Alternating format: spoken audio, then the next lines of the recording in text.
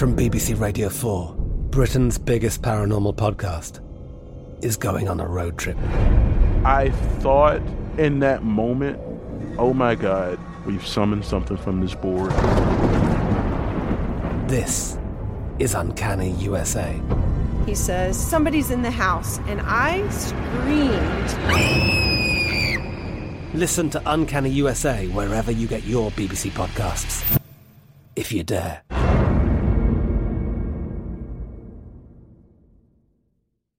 You know you've got a comeback in you. When you take the next step, you're going to make it count. For your career, for your family, for your life. You can earn a degree you're proud of with Purdue Global. Purdue Global is backed by Purdue University, one of the nation's most respected and innovative public universities. This is your chance. This is your opportunity. This is your comeback. Purdue Global, Purdue's online university for working adults. Start your comeback today at purdueglobal.edu. Are you on the hunt for a new home this spring, but don't know where to start? Fisher Homes is your solution. Your new home should reflect you, from the front door to the kitchen, and even your outdoor space. Start your journey by selecting your ideal home site, like in a cul-de-sac or that's tree-lined, and then choose from a variety of expertly designed floor plans. Bring it all together at our Lifestyle Design Center. Let Fisher Homes be your new home solution this spring and start making memories at FisherHomes.com. The wait is almost over. Get ready for the 2024 NFL season as the full schedule is announced. Every rivalry, every rematch, every rookie debut, every game revealed. The 2024 NFL schedule release, presented by Verizon, coming in May. Live on NFL Network, ESPN2, and streaming on NFL Plus. Terms and conditions apply to NFL Plus. Visit NFL.com/schedule release to learn more.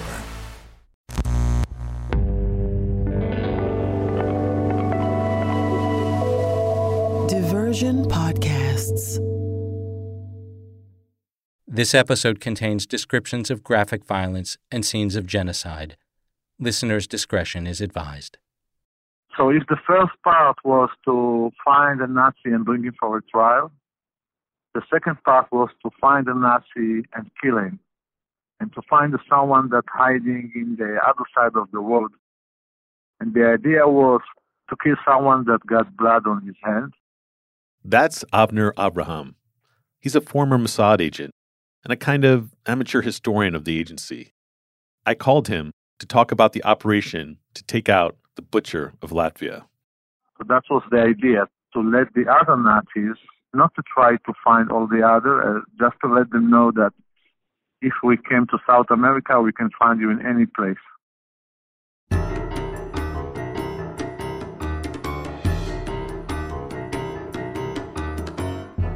I'm Stephen Talty, and this is Good Assassins, Hunting the Butcher. And there was a knock on the door. All the men line up outside. And the machine gun was, I remember the sound. One of the cops came over and said, look at the sun, tomorrow you won't see it again. We must thwart this shameful process. The end of a trail of blood and horror. The end of a man whose name will be written in infamy.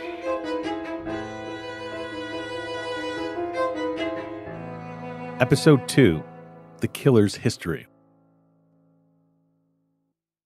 So when we left Mio, our Israeli spy, he had just finished a meeting where he'd been briefed on his mission. But before we follow Mio on his trip across the world, and eventually to his first meeting with his target, it's important to know who Zukers really was. Why was he called the Butcher of Latvia? Or another of his nicknames, the Hangman of Riga? Those two things, who the target really was, and what crimes he committed during World War II, they'd influence how the operation would go down. And for that, we have to go back to Latvia, to the days just before World War II began. Riga was a very beautiful city. We had an opera, we had the university, we had a polytech for engineering, we had 5-6 theaters, Latvian theater, German theater, Russian theater, Jewish theater. This is Shoshana Khan, a Latvian Jew from the town of Liepāja. I mean, we were Germanophiles, all right.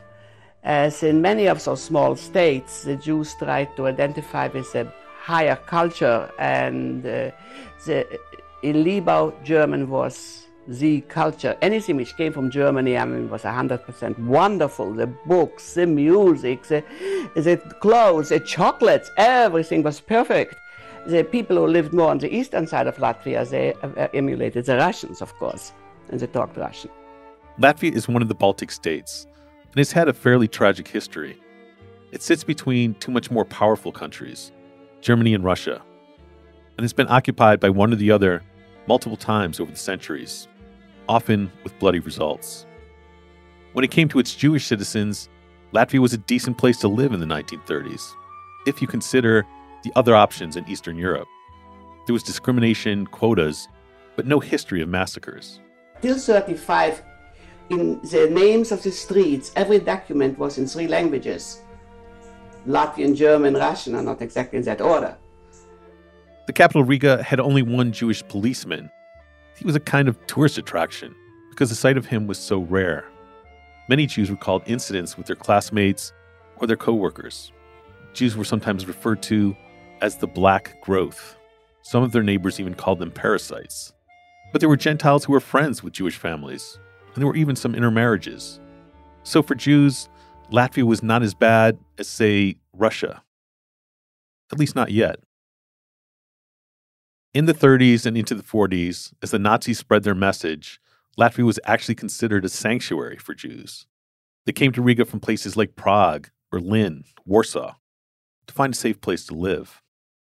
During this time, the 1930s, Herbert Cukurs was becoming a national hero. This is Richard Splavnieks. He's an historian and teaches at the University of Central Florida. Richards was born in Latvia, and he wrote a book about Victor Araj and the notorious commando unit that Cukurs was part of that murdered so many thousands. Because Richards is an authority, I called him to get his thoughts on Latvia during the war. The celebrity of Cukurs, who's sort of technology pioneer, exploration pioneer, with some daring do, and he's handsome and he looks good. He's a great spokesmodel for the Latvian state in the 1930s, and really it was sort of a piece in that era. Cukurs was such a celebrity in Latvia in the 30s, in fact, popular songs were even recorded that told of his exploits. This is a song about Cukurs' 1933 solo flight from Latvia to the British African colony of the Gambia. Hallo, hallo, lidotājs Cukurs paceļās gaisā un lido uz Gambiju ar Dievu dzimtene. As I mentioned before, he was a brilliant pilot who made these epic journeys all over the world. When it came to flying, he really was a kind of genius. Not only did he design a series of small aircraft, he built them by hand on a tiny budget, often using spare parts he took off crashed planes.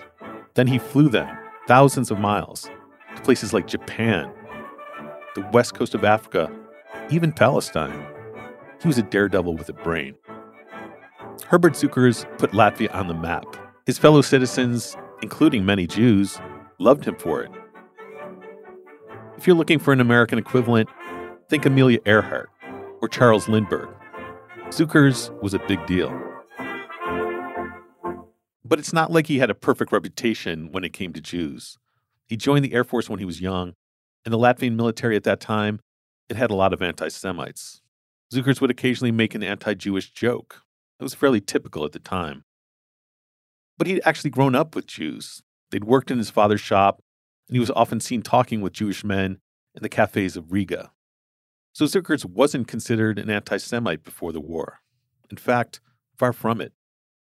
I spoke with a man named Michael Kram about his father, Isaac Kram, who was a Latvian Jew and was at school studying engineering at the same time as Herbert Cukurs. Michael Kram pointed me to his father's interview with the survivors of the Shoah Visual History Foundation, now the USC Shoah Foundation Institute. There's one fellow there, Cukurs, who became infamous. His name bears mentioning here. He was a mechanical student, we call it facultet. Here, faculty is teachers. And I was in engineering. since my father was an engineering student and Zuckers was this engineering person, he saw Zuckers all the time in the hallways in the engineering department. And Zuckers was a celebrity and big man on campus and always was mobbed by people. But there was no question that my father knew him, saw him, didn't interact with him in terms of being friends, didn't have conversations with him, but saw him at, a distance of a few feet all the time. In his Shoah Foundation interview, Isaac Crom talks about how Zuckers visited Palestine in the 30s, and when he came back to Latvia, gave public talks about the Jewish settlers he observed there. The Jews had impressed Zuckers. Then this Zuckers, on the way back, he stopped over in Palestine, and he had lectures in the Jewish theater, fully packed houses, telling them how the Chalutzim were working on the swamps and drying out the swampland in Palestine. He made a mint on this kind of lectures. In June 1940, the Soviets occupied Latvia. This becomes important later in the story. The takeover was part of something called the Molotov-Ribbentrop Pact between Hitler and Stalin. It meant that life in Latvia was completely transformed. Money became worthless. Soviet soldiers broke into shops and took everything they wanted. Thousands of Latvians were exiled to Siberia or sentenced to death. It was a terrible time. The Soviets were almost universally hated. Their occupation became known as the Year of Horror. Then, in July 41, the Germans invade. They fought their way into Riga and soon sent the last Soviet soldiers running to the east. Another kind of horror emerged, one now directed at Jews. The Nazis began passing anti-Semitic laws. They encouraged Latvians to direct their hatred at their Jewish neighbors. They declared that Jews had helped the Soviets to occupy Latvia and carry out atrocities. Jews had betrayed their country, and they needed to pay for it.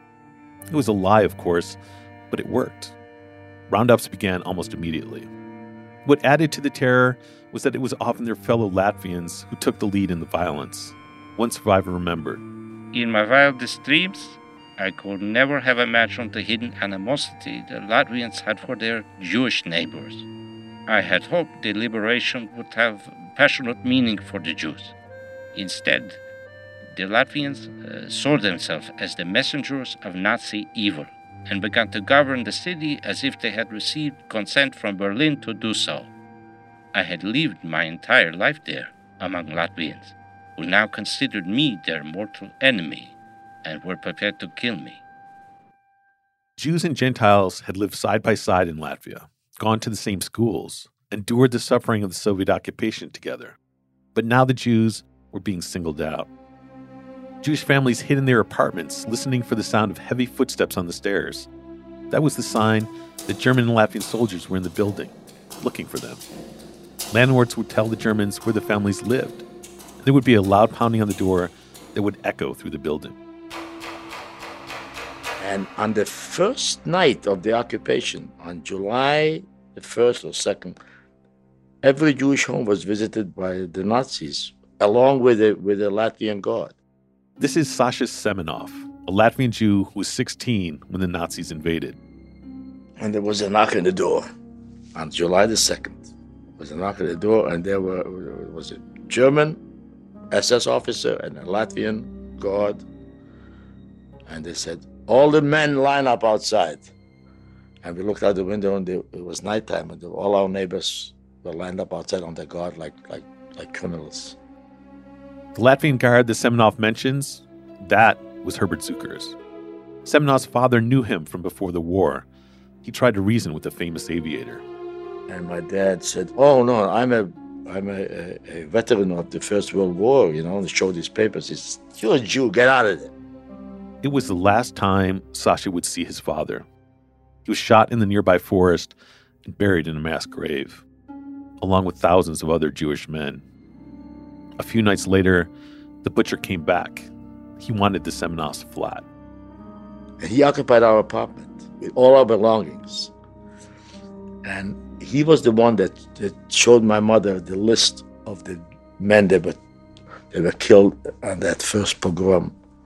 And my father was amongst them.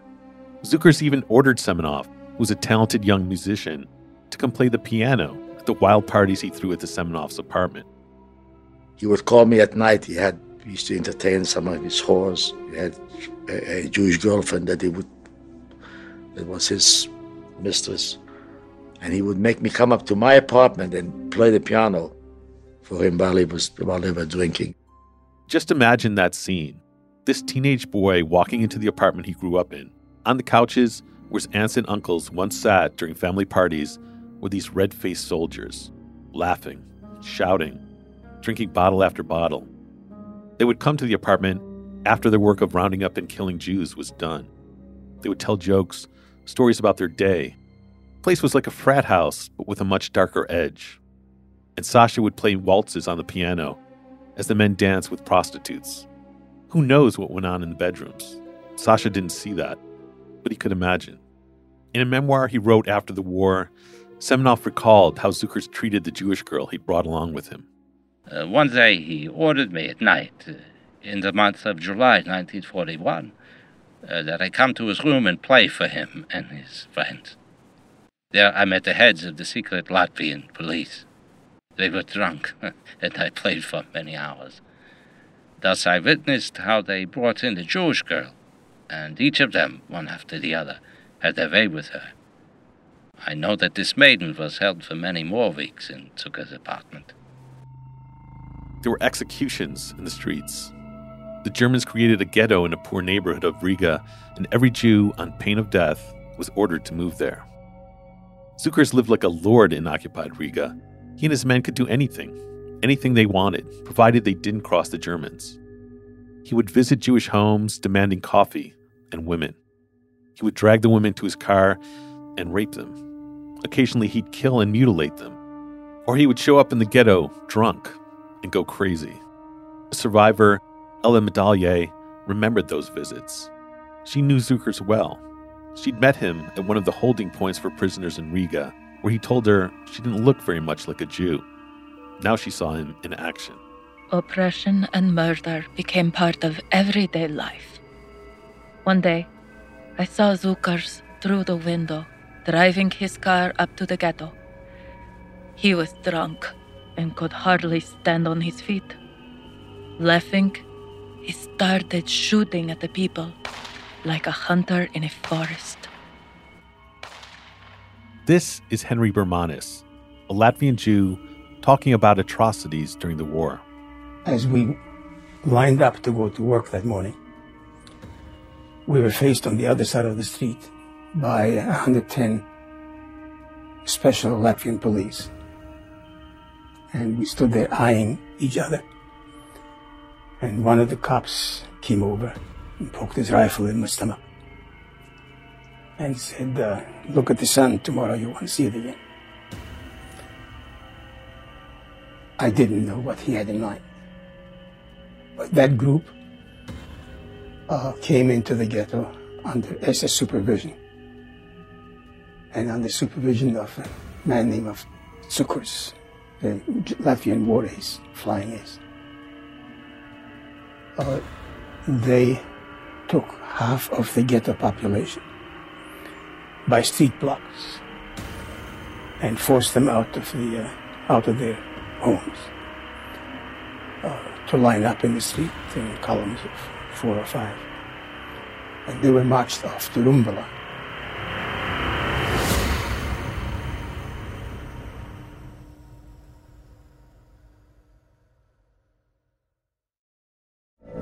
From BBC Radio 4, Britain's biggest paranormal podcast is going on a road trip. I thought in that moment, oh my God, we've summoned something from this board. This is Uncanny USA. He says, somebody's in the house, and I screamed. Listen to Uncanny USA wherever you get your BBC podcasts, if you dare.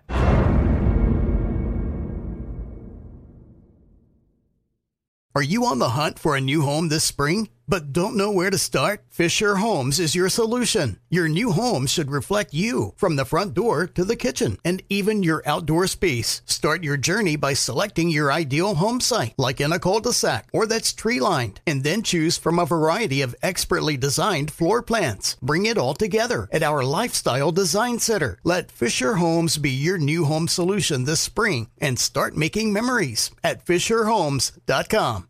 The wait is almost over. Get ready for the 2024 NFL season as the full schedule is announced. Every rivalry, every rematch, every rookie debut, every game revealed. The 2024 NFL schedule release, presented by Verizon, coming in May. Live on NFL Network, ESPN2, and streaming on NFL Plus. Terms and conditions apply to NFL Plus. Visit NFL.com/schedule release to learn more. Right here, right now. Find your beautiful new floor at Right Rug Flooring. Choose from thousands of in-stock styles, ready for next day installation, and all backed by the right price guarantee. Visit rightrug.com. That's RITERUG.com today to schedule a free in-home estimate or to find a location near you. 24-month financing is available with approved credit. For 90 years, we've been right here, right now. Right Rug Flooring. On November 30th, 1941, the clearing of the Riga ghetto began. The Nazis and their accomplices took Jews and forced them into a nearby forest. Women were dragged from their apartments, along with their children, and beaten. Those who resisted were often bludgeoned to death. Here's Isaac Kram again, who saw Zukers in action that morning. The recording of Kram's statement is unavailable, so this is an actor reading Kram's words this time. I was on Lodza Street near the Riga ghetto when I saw some Jew being dragged. Herbert Zukers was in charge of the soldiers. He was dressed in black uniform of a military aviator. He ordered me and some other men to put the killed Jews on the sledge and drag them to the cemetery. I had an opportunity to watch Zukers closely for a while. A Jewish woman started screaming when she was being dragged to the truck. She wanted to have her daughter with her. Zukers shot her with his gun. I was a witness of this killing. I also saw Zukers point his gun at a child who was crying because he couldn't find his mother in the crowd. He killed this child with one shot. Some of the testimonies are almost too awful to believe. Reuven Barkin had been a neighbor of the Zukers when Herbert was a boy. He spoke Yiddish very well, for he had always been friends with Jews. We grew up together and were friends. But later, during the Nazi occupation, Barkin ran across the butcher in Riga. The man he'd once called a friend had become unrecognizable. When I was still in the ghetto, I saw how Zukers approached a girl the age of 10 or 11 years and asked in Yiddish if she would like a candy. He told her to open her mouth. Then I saw him pulling his revolver, shooting the girl in the mouth and killing her on the spot. I was just going to work and walking on the same sidewalk. I saw the murder from close up. Zukers was a cruel murderer. Zukers' fame worked against him. He was a well-known figure in Latvia. There were other men who were equally as brutal in 1941, but Jews remembered Zukers because he was a kind of celebrity. There was also the betrayal. Jews knew there were anti-Semites in Riga before the war, but Zukers had never been one of them. For many Jews, he embodied the double cross their neighbors had inflicted on them. The official toll of Zukers' actions, the one that Mossad used, was 30,000 men, women, and children. That didn't mean he'd shot all those people by himself. For many of those deaths, he acted as a collaborator, the man who forced Jews out of their homes, drove them to the killing grounds. I came across other stories as well. This is Karolina Tates, a Jewish Latvian who was an eyewitness to the mass murders in the Rambula forest outside Riga. I saw a ditch, and there was people with shooters with and the Germans say stay in line. Or we was back there, we was very back. So the first people, because I just saw that, I was not there, but I saw that they stand on the ditch on that side was the shooters. There was Latvians and Germans. And the Jewish people, there is a mother with a child and two little. The Jewish people have children, a lot of children. They stay, and the machine gun was ta-ta-ta-ta-ta-ta. I remember the sound. The sound was ta-ta-ta-ta-ta-ta-ta-ta-ta-ta-ta-ta. And they was falling in that grave, half dead, half alive. The little children screaming. People was benching to God. Woman was screaming and yelling and crying. It is a mess, This is just like, what can I feel? I feel nothing. Ella, the young woman who'd seen Zukers shoot at people in the ghetto, was driven to the pits on December 8th, 1941, when thousands of Jews were murdered. Zukers was among the commandos who cleared the ghetto and forced the Jews to the pits. There they were ordered into the trenches, shot in rows. Mothers were ordered to hold their infants in the air, and both were executed at close range. Some were buried alive. Ella watched as her fellow Jews prepared for their deaths. The people seemed indifferent to their surroundings. They were holding each other, suffering from the bitter cold, crying and saying goodbye. Relatives and friends were standing together. From the front, we could hear wailing and crying, which created a terrible hum, a drone. There were many women with babies crying in their arms, as though they also sensed their impending death. Children took hold of the clothing of their mothers, grandmothers and grandfathers, seeking protection. There are no words to describe the tragedy. Ella actually managed to escape the pits by claiming she wasn't Jewish. A guard let her stand to the side, and she listened to the shots ring out until they began to die off. Finally, she was brought to a car, told to get inside. The Germans began to leave. The door of the car opened and Zucker sat down at the wheel. He turned on the lights in the car and peered back at us. For a few seconds, he stared at me. I was frightened that he might recognize me. I remembered his assertion that I didn't look Jewish at all, that I would live a better life somewhere in the city, like other people, or go to the country. But this time, Zucker said nothing. He started the engine and we left that horrible place. He did not betray me.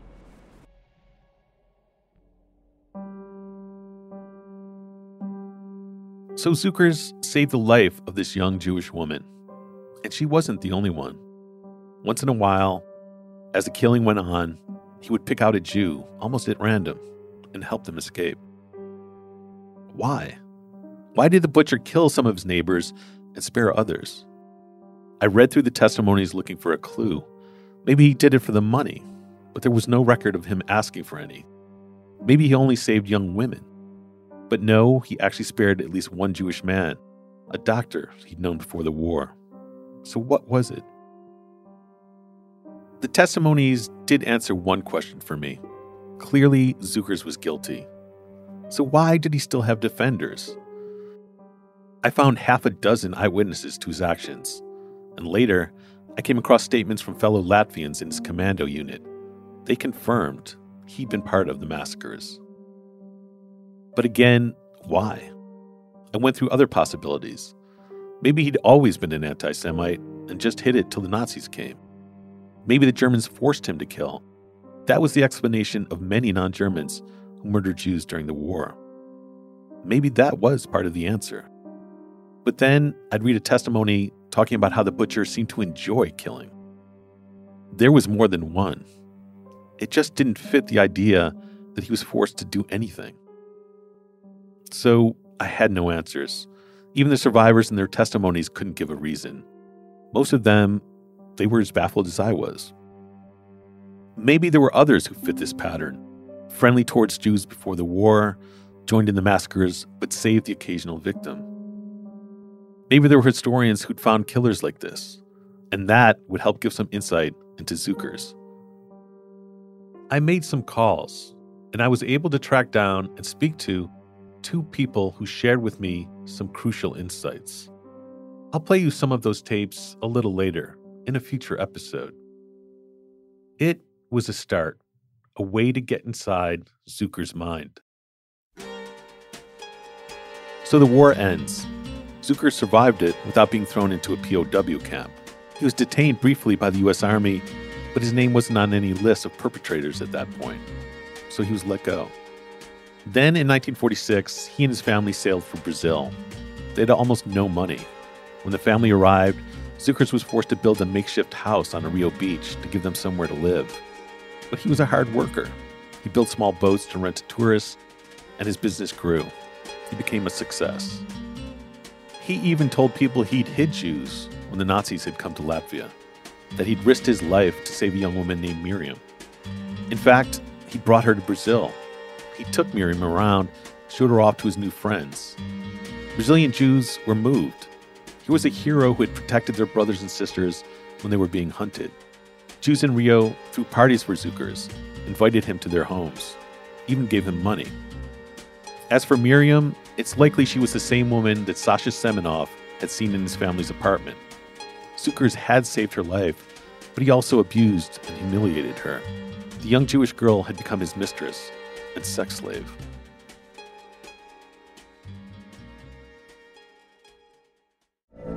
From BBC Radio 4, Britain's biggest paranormal podcast is going on a road trip. I thought in that moment, oh my God, we've summoned something from this board. This is Uncanny USA. He says, somebody's in the house, and I screamed. Listen to Uncanny USA wherever you get your BBC podcasts, if you dare.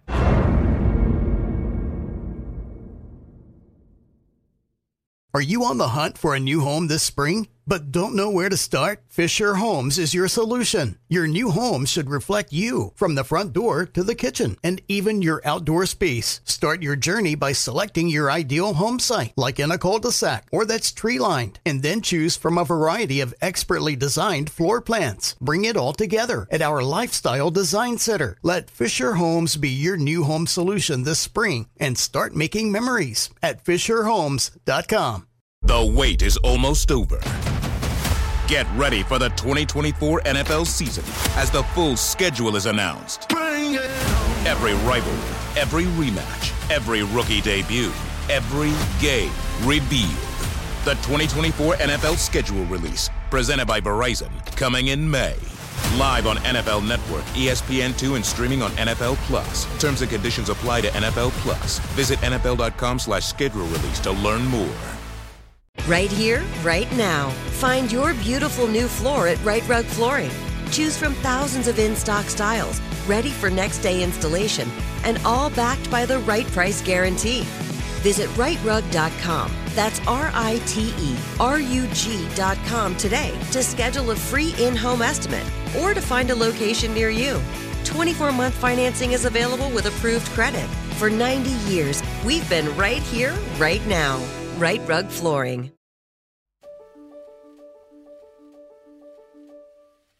By 1950, the butcher was living well. His business was making money, his children were thriving, and he had friends all over the city. If he'd kept his mouth shut and just lived his life, it's unlikely anyone would have ever bothered him. Then he did something stupid. Like, really stupid. A popular Brazilian magazine named O Cruzeiro asked Zukers if they could write a profile of him. They were impressed with his story. He was an immigrant who'd made good in Brazil. People loved those kinds of stories. They were also impressed with his family, his bronze children who could be seen water skiing on the lakes around Sao Paulo. The Zukers proved Brazil was the land of dreams. Of course, Zuker should have said no. He was a war criminal. but he was tempted. And eventually he agreed. He gave the interview using his real name. In it, he talked about his rags to riches story. There were pictures of him and his good-looking children water skiing, looking like movie stars. The magazine came out on June 24th, 1950. It landed on the coffee tables of middle-class homes throughout Brazil, in shops, everywhere basically. Most Brazilians read the story and thought, wow, what a cool guy. He came to this country with nothing, and now look at him. He's thriving. But there were a few people who read the piece differently. They were Jewish. They knew the name Herbert Zukers, and they knew the real story behind it. This whole episode with the magazine interview, it's just bizarre to me. What was Zukers thinking? Nazis who escaped to South America, they kept their heads down. They changed their names. They did anything they could to avoid attention. But here was Zukers parading around like he was another Oskar Schindler. It was almost schizophrenic. Did Zukers really believe the stories he was telling of saving Jews? Why did he seek out publicity when it could only bring him closer to danger? I kept coming back to that name. Herbert Zukers was so proud of what he'd achieved before the war. He loved being the Latvian Lindbergh. He really thought of himself as this historical figure. And if he changed his name, all of that would go away. The aviation awards, the headlines, the fame. He wouldn't be able to tell anyone about these amazing things he'd done in his 20s and 30s. So he couldn't be safe and be Herbert Zukers at the same time. And eventually, he chose to keep the name. He was willing to risk his life in order to be admired and loved. It was madness, but he took the risk, and it was paying off.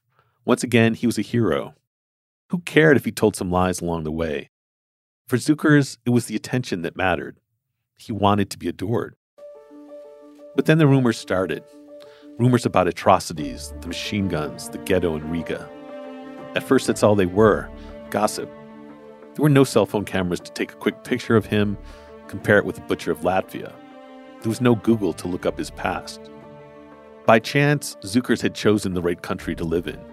In the 1950s, there were almost no Latvian Jews in Rio, no eyewitnesses to his crimes. No one who'd known him as a boy and had watched him transform into a killer. How would the survivors who knew about his monstrosities find Zukers and prove he was the butcher of Latvia? And how would they do that without spooking him? Zukers had escaped justice once after the war. He was resourceful, a narcissist, and a very good actor. Mossad knew some of this. They'd studied the reports of survivors and the articles on his flights before the war. All those details were given to Mio as he prepared himself to meet and hopefully outwit the butcher. Mio knew he would probably only get one shot. With the target as paranoid as Zukers was, he would have to be careful about how he went after him. The worry was Zukers might feel the spies on his trail, then disappear. This time, for good.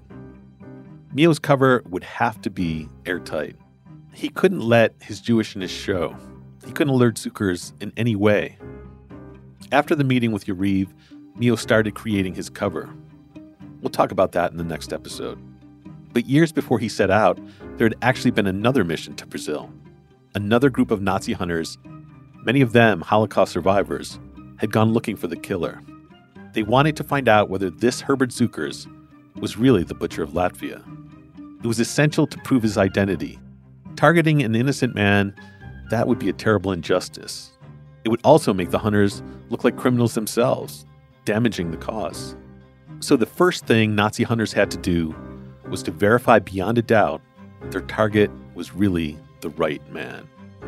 But with Herbert Zukers, that was going to be much harder than anyone expected.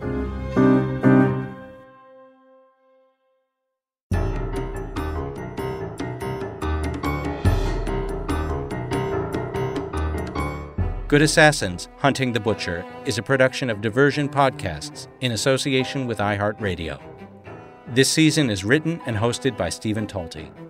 Produced and directed by Scott Waxman and Jacob Bronstein. Executive producers Scott Waxman and Mark Francis. Story editing by Jacob Bronstein, with editorial direction from Scott Waxman and Mangesh Hattikudur. Editing, mixing, and sound design by Mark Francis. With the voices of Nick Afka-Thomas, Omri Engel, Andrew Polk, Mindy Escobar-Liantz, Steve Routman, and Stefan Rudnitsky. Theme music by Tyler Cash. Archival research by Adam Shapiro. Special thanks to Oren Rosenbaum at UTA.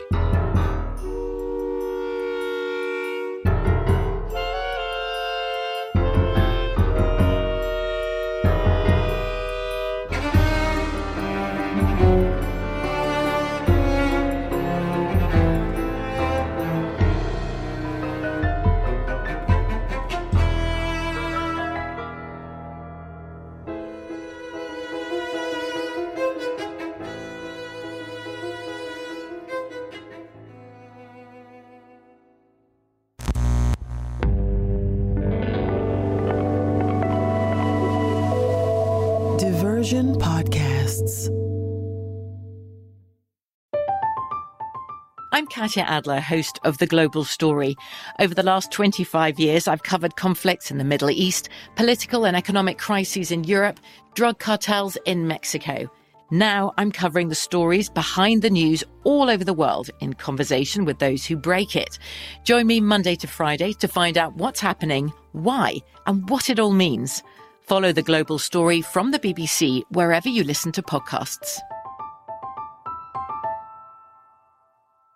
Are you on the hunt for a new home this spring, but don't know where to start? Fisher Homes is your solution. Your new home should reflect you, from the front door to the kitchen, and even your outdoor space. Start your journey by selecting your ideal home site, like in a cul-de-sac or that's tree-lined, and then choose from a variety of expertly designed floor plans. Bring it all together at our Lifestyle Design Center. Let Fisher Homes be your new home solution this spring and start making memories at FisherHomes.com. The wait is almost over. Get ready for the 2024 NFL season as the full schedule is announced. Every rivalry, every rematch, every rookie debut, every game revealed. The 2024 NFL schedule release, presented by Verizon, coming in May. Live on NFL Network, ESPN2, and streaming on NFL Plus. Terms and conditions apply to NFL Plus. Visit NFL.com/schedule release to learn more. Right here, right now. Find your beautiful new floor at Right Rug Flooring. Choose from thousands of in-stock styles, ready for next day installation, and all backed by the right price guarantee. Visit rightrug.com. That's RITERUG.com today to schedule a free in-home estimate or to find a location near you. 24-month financing is available with approved credit. For 90 years, we've been right here, right now. Right Rug Flooring.